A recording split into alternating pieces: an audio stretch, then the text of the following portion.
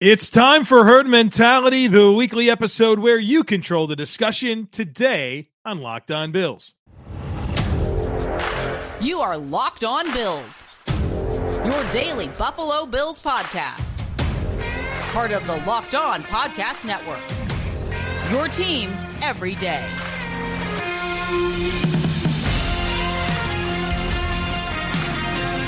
What's up, Bills Mafia? It's Joe Marino, author of Go Bills and Buffalo's Run, also the co-host of the Locked On NFL Scouting Podcast, and I'm your host of Locked On Bills. I want to thank you for making Locked On Bills your first listen every day, and a big welcome and shout out to our everydayers. You know who you are. Those of you who never miss a single episode, I appreciate y'all being here very, very much. I'd also like to invite you to subscribe or follow for free on YouTube or wherever you listen to podcasts. We're part of the Locked On Podcast Network, your team every day. Today's episode is brought to you by LinkedIn.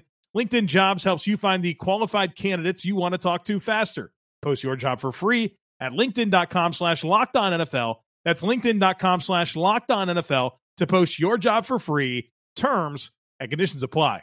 Well, folks, it's time for Herd Mentality. You know the drill here. You guys sent in some outstanding questions. I'm going to respond to them here on the podcast. We're going to cover a lot of different things.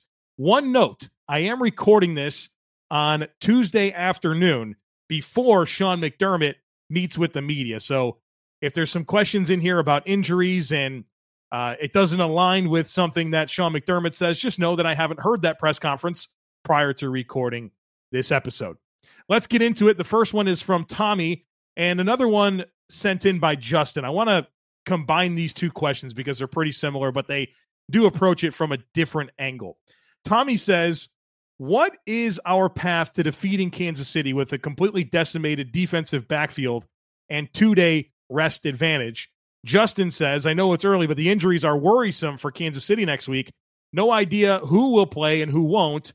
How would you defend the middle of the field, or what would you do defensively if we are going to be without Terrell Bernard, Taron Johnson, Balin Spector? God only knows if we get Rasul Douglas or Christian Benford back.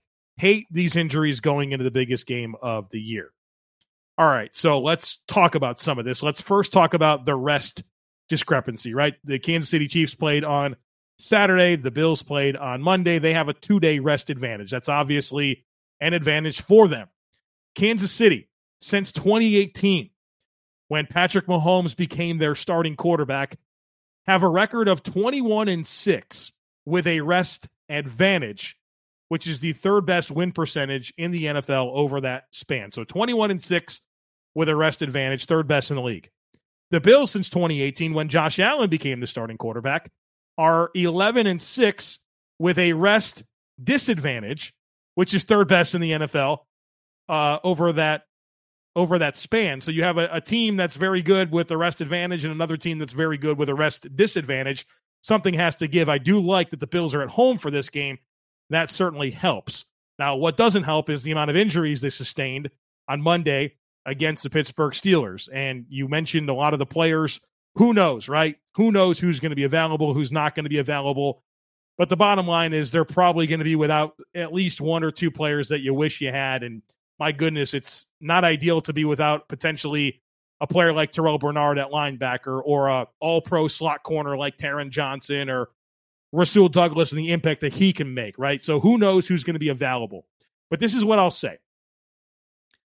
The injuries that the Bills do have are at linebacker and at corner. Their defensive line is completely healthy, and their offense is completely healthy. Those two units, or position groups, right? The offensive unit, the defensive line is a position group, have to be big, right? Those are the two components of your team you have to be able to lean on. Josh Allen's going to have himself a day, and you need that disruption from the defensive line. And as it pertains to the middle of the field, the Bills have generally been pretty strong at playing with inside leverage and forcing throws more towards the numbers and the sideline. I think their matchups against the Miami Dolphins kind of really help in that capacity, and even against the Patriots and Jets, where they face some minimal tools quarterbacks throughout the years, and you try to force them into harder throws for them and lower percentage throws. You funnel some things outside the numbers, and I think you can replicate some of that against Kansas City. Not that Patrick Mahomes is limited. He can make any throw in the world. But if you're talking about, all right, you're concerned about the middle of the field, well, you can play with certain technique that makes it less appealing to throw there and push more throws outside the numbers, which typically are lower percentage. So I think that's what you're mindful of. But it's going to come down to the defensive line and that cage rush. Last time against Kansas City, the Bills were willing to send some 5-man pressures. And not that the objective was to sack Patrick Mahomes a million times. He's hard to sack. But if you can contain him and can compress around him, it forces him to play more within structure and less extending plays and really where he can really cause a lot of damage. I think they're going to have to incorporate a lot of those principles once again. Next one here comes from Craig. Craig says, when the opposing defense sends the house with 0 blitz, is a hot receiver responsible for recognizing this and adjusting his route, or is this something that Josh needs to alert pre-snap so the receivers know what may be coming? I noticed that when Josh struggles against an all-out blitz, he often has no hot receiver. When he does, he's pretty good at getting the ball out quickly with success. There are some examples of this against Miami in the All-22, including the interception to Gabe Davis. So, yeah, there's some good and some bad here from Josh Allen and the Bills' offense, right? I don't want to make it about Josh Allen. It's a Bills' offense thing against the blitz recently where it's been good and bad. And the reality is everyone has to be on the same page. Josh Allen has to be able to identify and see the pressure. The offensive line and protection has to pick it up. And then the receivers, there's at least probably 1 or 2 receivers that need to make an adjustment to make themselves available to beat the blitz, right? It's if any one of those things don't happen, the play can be doomed and it just looks ugly. And so there's been times this year where I feel like Josh maybe didn't see something pre-snap that he should have. There's been time when the protection didn't adjust. There's been time when the receivers didn't adjust. And I think it's not any one thing, but it's one of those things at different times. Now, here's what I will say. Against the blitz, Josh Allen's had some really good results of late. And he's coming up 2 really bad games against the blitz were Dallas and New England. Against Dallas, he was 2 of 7 against the blitz. Against New England, he was 2 of 10 against the blitz. But then the next 2 games against Miami and Pittsburgh, he was phenomenal. Miami, 11 of 16, 185 yards. That's 11.6 yards per attempt with a touchdown. And, of course, the 1 interception that was referenced in the question to Gabe Davis. Against Pittsburgh, he was 11 of 16 for 119 yards, 2 touchdowns throwing, plus the touchdown run. So they've had some good answers here the last 2 weeks after having some issues in the previous 2. And so there's been some mixed results this season against Kansas City. Josh was 11 of 17 for 119 yards and a touchdown against the blitz. So some good and some bad. I like how it's looked the last 2 weeks in particular and how it looked against Kansas City. What was that, 5, 6, 7 weeks ago, whenever that was. So it takes everyone being on the same page, and there's been a mixed bag of results. The next one here comes from Patrick. This could be the most important question I've ever answered in the history of herd mentality. Patrick says, what was Josh Allen's top speed on the 52-yard touchdown run, and was it pound for pound faster than an actual Buffalo? So, folks, I did the research, and it's time to share the results. So Josh Allen at 245 pounds reached a top speed of 19.33 miles per hour on his 52-yard touchdown run against the Pittsburgh Steelers. An actual Bison, or a Buffalo, Bison, right? I think that's what we're looking for here. A Bison, a Buffalo is not really, it's not a Bison, right? I'm not getting into that right now. We'll just go into the Bisons here. The average male Bison weighs between 1,000 and 2,200 pounds. So either that's the range, right? 1,000 pounds to 2,200 pounds. So the middle of that is 1,600 pounds. They can reach a speed of 35 to 40 miles per hour. They also have a vertical jump of 6 feet. An actual Bison is an incredible athlete, and I had no idea until I researched this, courtesy of the question of Patrick. Now, here's where the real information comes. And one thing that I'm not is a math guy. I don't do math. I struggle with math. My brother, Frank, however, loves math. Don't know why. Math is terrible, but he loves it. So I reached out to him, and I gave him the data. I said, Frank, help me out here, man. What's the deal? What can I say to the listeners of Locked On Bills about the size-adjusted relative speed of Josh Allen versus an actual Bison? And so this is what my brother said, and this is a quote because I am not taking credit for any of what is about to come out of my mouth. This comes from my brother Frank. He said, okay, so this isn't perfect because you have to have acceleration to measure force, and I had to estimate how long it takes them to get to top speed. But Josh Allen on that run had about 319.6 newtons of force, whereas a Bison has 9,676.6 newtons of force. He says what the Buffalo does at its size is unbelievable. The fact that they can go double as fast, weighing 6 times as much, is something else. So, look, Josh Allen, 19.3 miles per hour, impressive. But these Bison, I'm going to talk about an athlete. Those guys can really boogie, right? Those guys can scoot. You kidding me? 35 to 40 miles per hour? Thing weighs 2,200 pounds? Unbelievable. And for the math, whatever the heck a Newton is, I don't know what a Newton force is, but the numbers for the Bison were higher than Josh. We used the calculation of 35 miles per hour and 1,600 pounds. So there you go. Glad we can get to the bottom of that. And we got a whole lot more to get to here today, including some conversation on short yardage play calls, what the Bills are going to do at punter. So be sure to stick with me. But folks, when you're hiring for your small business, you want to be certain that you have as many top-tier candidates as possible to interview, and that's why you have to check out LinkedIn Jobs. LinkedIn Jobs has the tools to help you find the right professionals for your team faster and for free.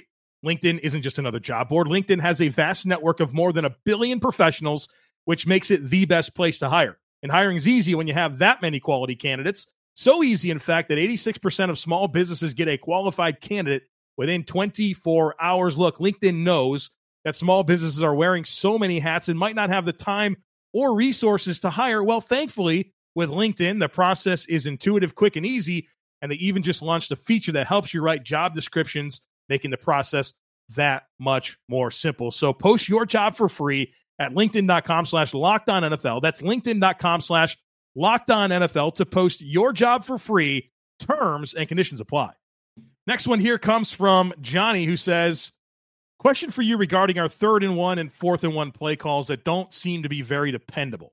Seems like the last couple of games we've tried our version of the tush push, and it's turned into a tush disaster.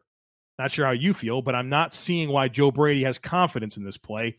Seems like there are many other options the Bills could explore to gain this 1 yard and not have Josh Allen turn into a helicopter on top of our offensive line. All right, so let's talk about it because the Bills have had a couple of misses here lately. They missed one against Pittsburgh and, of course, against Miami. They were stopped on the last tush push. First things first, they're still extremely effective plays. Their conversion percentage is unbelievably high. All right, so that's step one. First of all, let's acknowledge that. I know they've had a couple of instances lately where it hasn't been as effective, and maybe even when they got it, you wish it was more convincing. So I understand the question, but still, the overwhelming effectiveness of the play is extremely high. And I can already hear the yelling.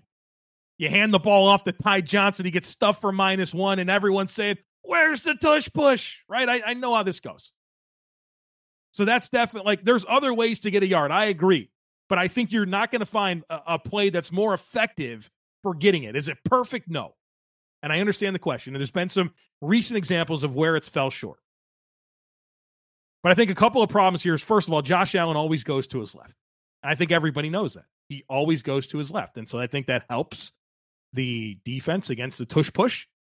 But I do think that there is some more variety needed in short yardage, where the tush push, yeah, you want to do that, and you want to do that a lot, but perhaps some other ways to gain that yard need to be explored, including some things off of the tush push alignment that may catch the defense off guard. So, yeah, I think the wrinkles need to start to come, as you've had a couple of instances here lately of that not working.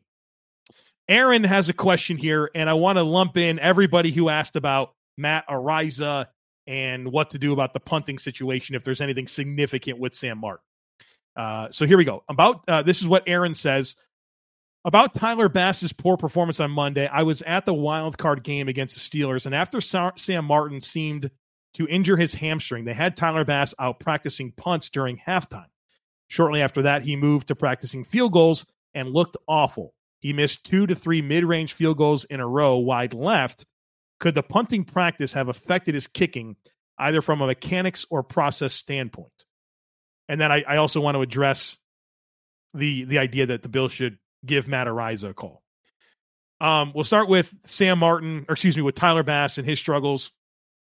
I get a lot of comments, including this past week, where I had a tweet on Twitter about the importance of punting in the NFL. Super on brand for me, you know that. And somebody responded and said, look, what you really need is a kicker that can also punt and save a roster spot. That's baloney. That's not a thing. That's not a thing because there's too much specialization in what those people have to do.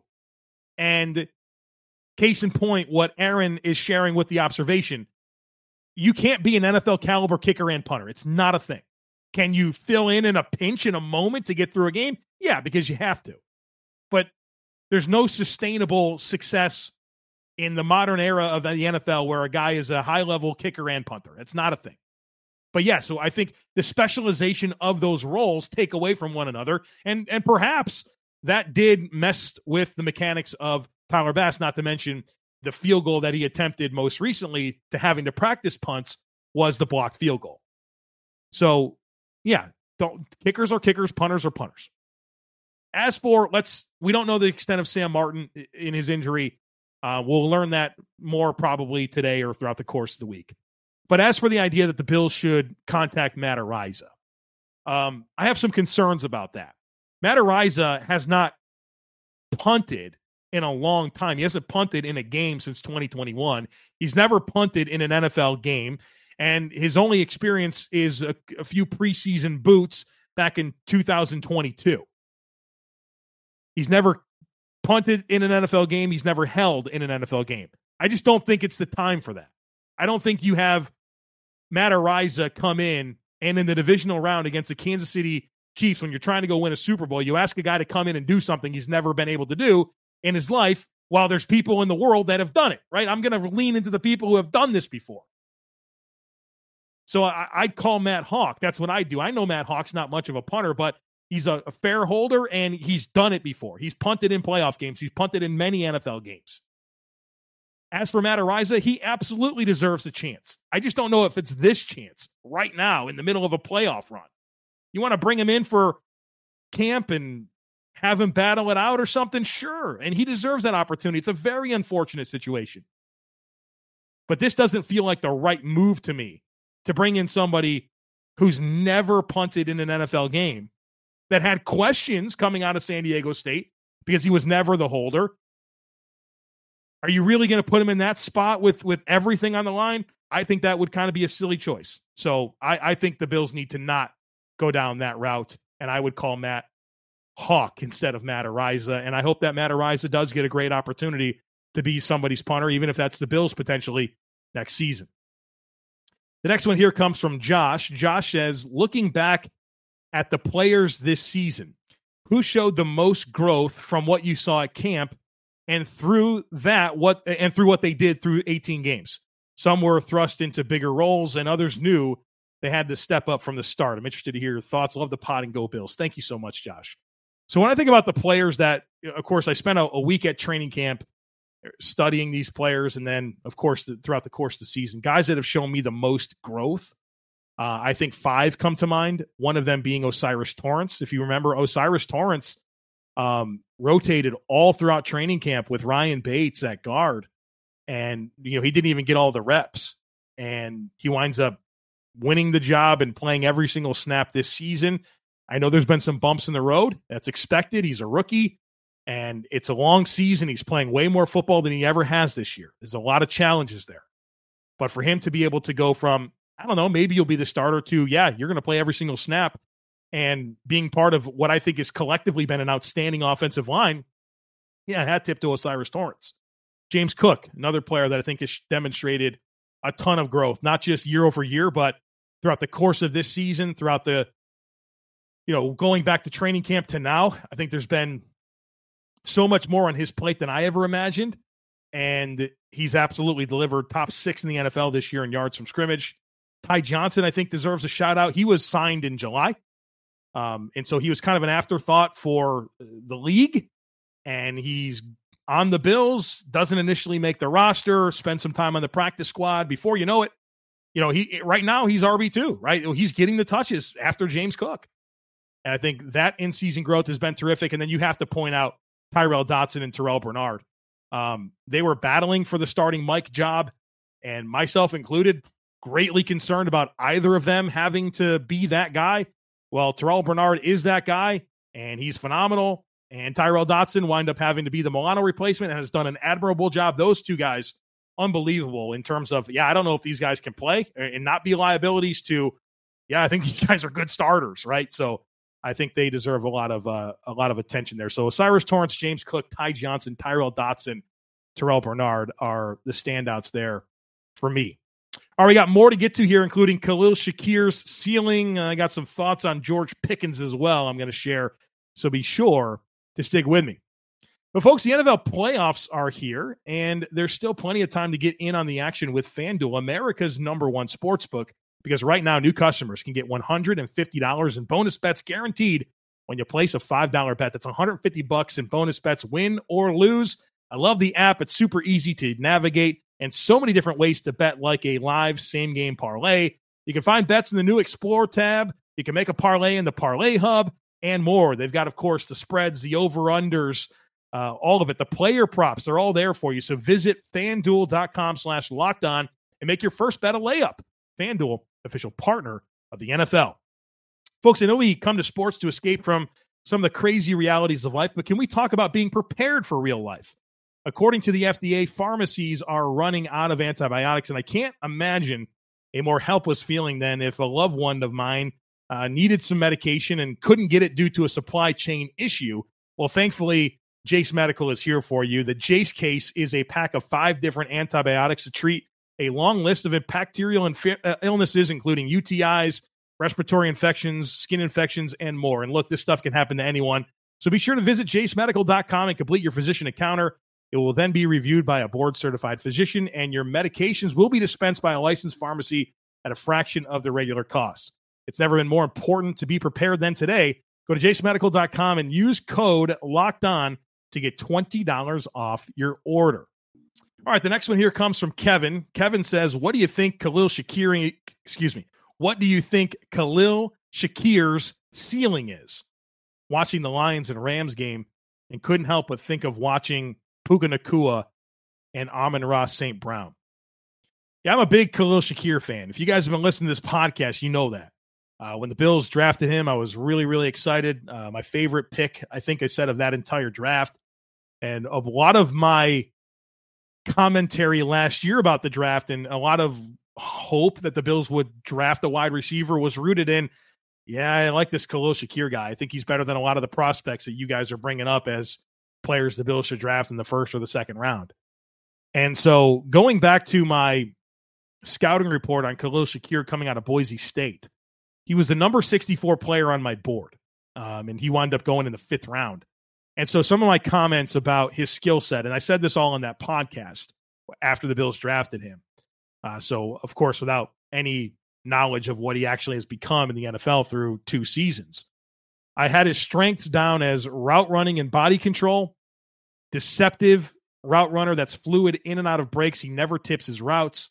Said he had terrific hands. He's confident in how he catches the football away from his frame, makes some insane adjustments to the football. I love his toughness. He's interchangeable and can play inside and outside, both in the slot and on the perimeter. And I mentioned that he has a punt return upside. My concerns were that he has short arms and a limited catch radius. And I said that he's a guy that can win down the field, but isn't a pure speed, take the top off the defense guy. And then I have this section. How do I feel? I wrote down 4 things. Probably my favorite pick. I love his route running and versatility. I love how competitive he is. And he has big-time intangibles and a football character guy. He's a process guy through and through. And then my last comment was, what's his perfect role, or projecting his role and impact? And I said, he's the perfect fit and could potentially be the featured slot receiver in 2023. I don't always get them right, folks, but I got this one right. And I'm very excited about Khalil Shakir.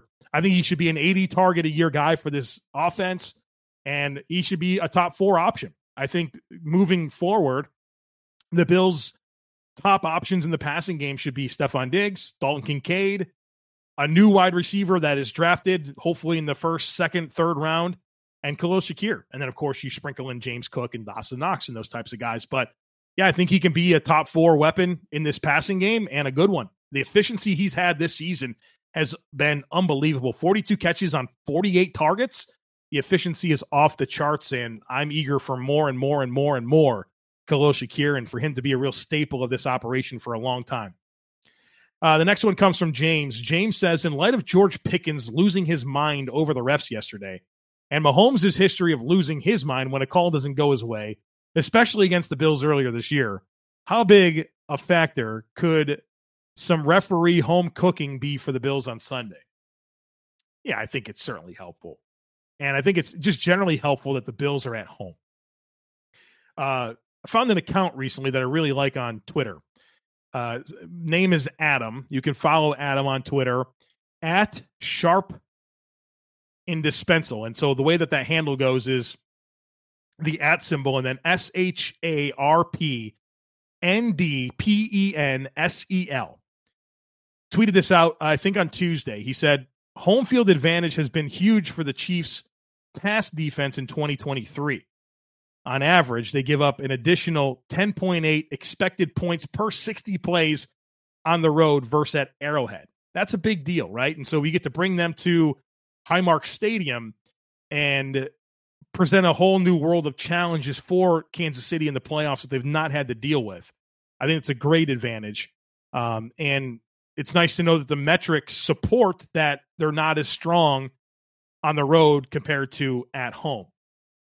As for George Pickens, if you missed it, he was pretty outspoken about the referees in the game against the Bills. And I don't know, he sounded like a complete, he was very whiny. Very, very whiny. And I have a great source at Georgia, a great source. And they told me pre-draft that George Pickens was the least favorite person they've ever had be on that football team at Georgia. And that's a long list of people and some real interesting characters that have come through Georgia. And my source said this was the worst teammate that's ever come through the campus. And if you remember, I spoke very direct during the build-up to the draft that George Pickens was in, that I didn't think that he was going to be our target for the Bills. And for him to fumble in that game and then respond like he did checks out for who I've been told George Pickens is. Referees weren't a problem in that game. The only problem they had was not correctly identifying that Balin Spector recovered that fumble. You can miss me with any George Pickens hype. Not a fan. Cool body control and make some fun catches, but one of those guys that you can miss me with him being somebody I'd want to have in my football team. And that demeanor, that post-game demeanor and character that he demonstrated is exactly why. All right, folks, that's going to do it for us here today on the podcast. Next up, the All-22 review. Looking forward to that. And I hope that you'll be even more involved with the All-22 review. I know a lot of people look forward to the episodes, but we also do in our Discord channel, we do the film clips. And so as soon as I get done with this podcast, I'm actually going to get into the tape and start putting film clips into our Discord channel where I'll do, voiceover analysis and share things with everybody. If you'd like to be part of that, it comes courtesy of a subscription to our subtext community. There's a link in today's show notes to join. And so our subtext community gives you a lot of different things. We do one-on-one text messaging. So if you have a question about the Bills or want to talk football, you can send me a text message. I'm only a text message away. You also get my first reaction to all major Bills news. You get my in-game text. So when the Bills are playing the Chiefs on Sunday, I send out analysis after every single drive, let you know what I'm thinking, how I'm feeling. But you also get access to our Discord channel where we have like 500 Bills fans in there. We talk Bills, Sabres. It's like a community type thing where there's different channels where you could talk about different topics. And one of those channels is the film clips. And so I'll probably put anywhere from 20 to 50 different clips in there. As I'm watching the tape, things that stand out to me, I share it with everybody. And it's a great compliment to the All 22 review episodes that we do here. So if you'd like to be part of that, there's a link in today's show notes that you can click on and join. If you're international, and I know there's a lot of you out there, unfortunately, subtext is not available for the international audience. If you'd like to be part of our Discord channel, I have that available for you, just like it would be for the subtext people. Send me an email, joemarino65@gmail.com. Send me an email. I'll get you the information to join the Discord component, even if you can't be part of the subtext. All right, so that's coming up next. And then we'll start really focusing in on this matchup against the Kansas City Chiefs with our crossover preview and all the stuff that we normally do. So don't miss anything. Make sure that you're subscribed. Would love it if you took a second to rate, review, and share the podcast. Join the subtext. Go Bills. And I look forward to catching up with you again tomorrow.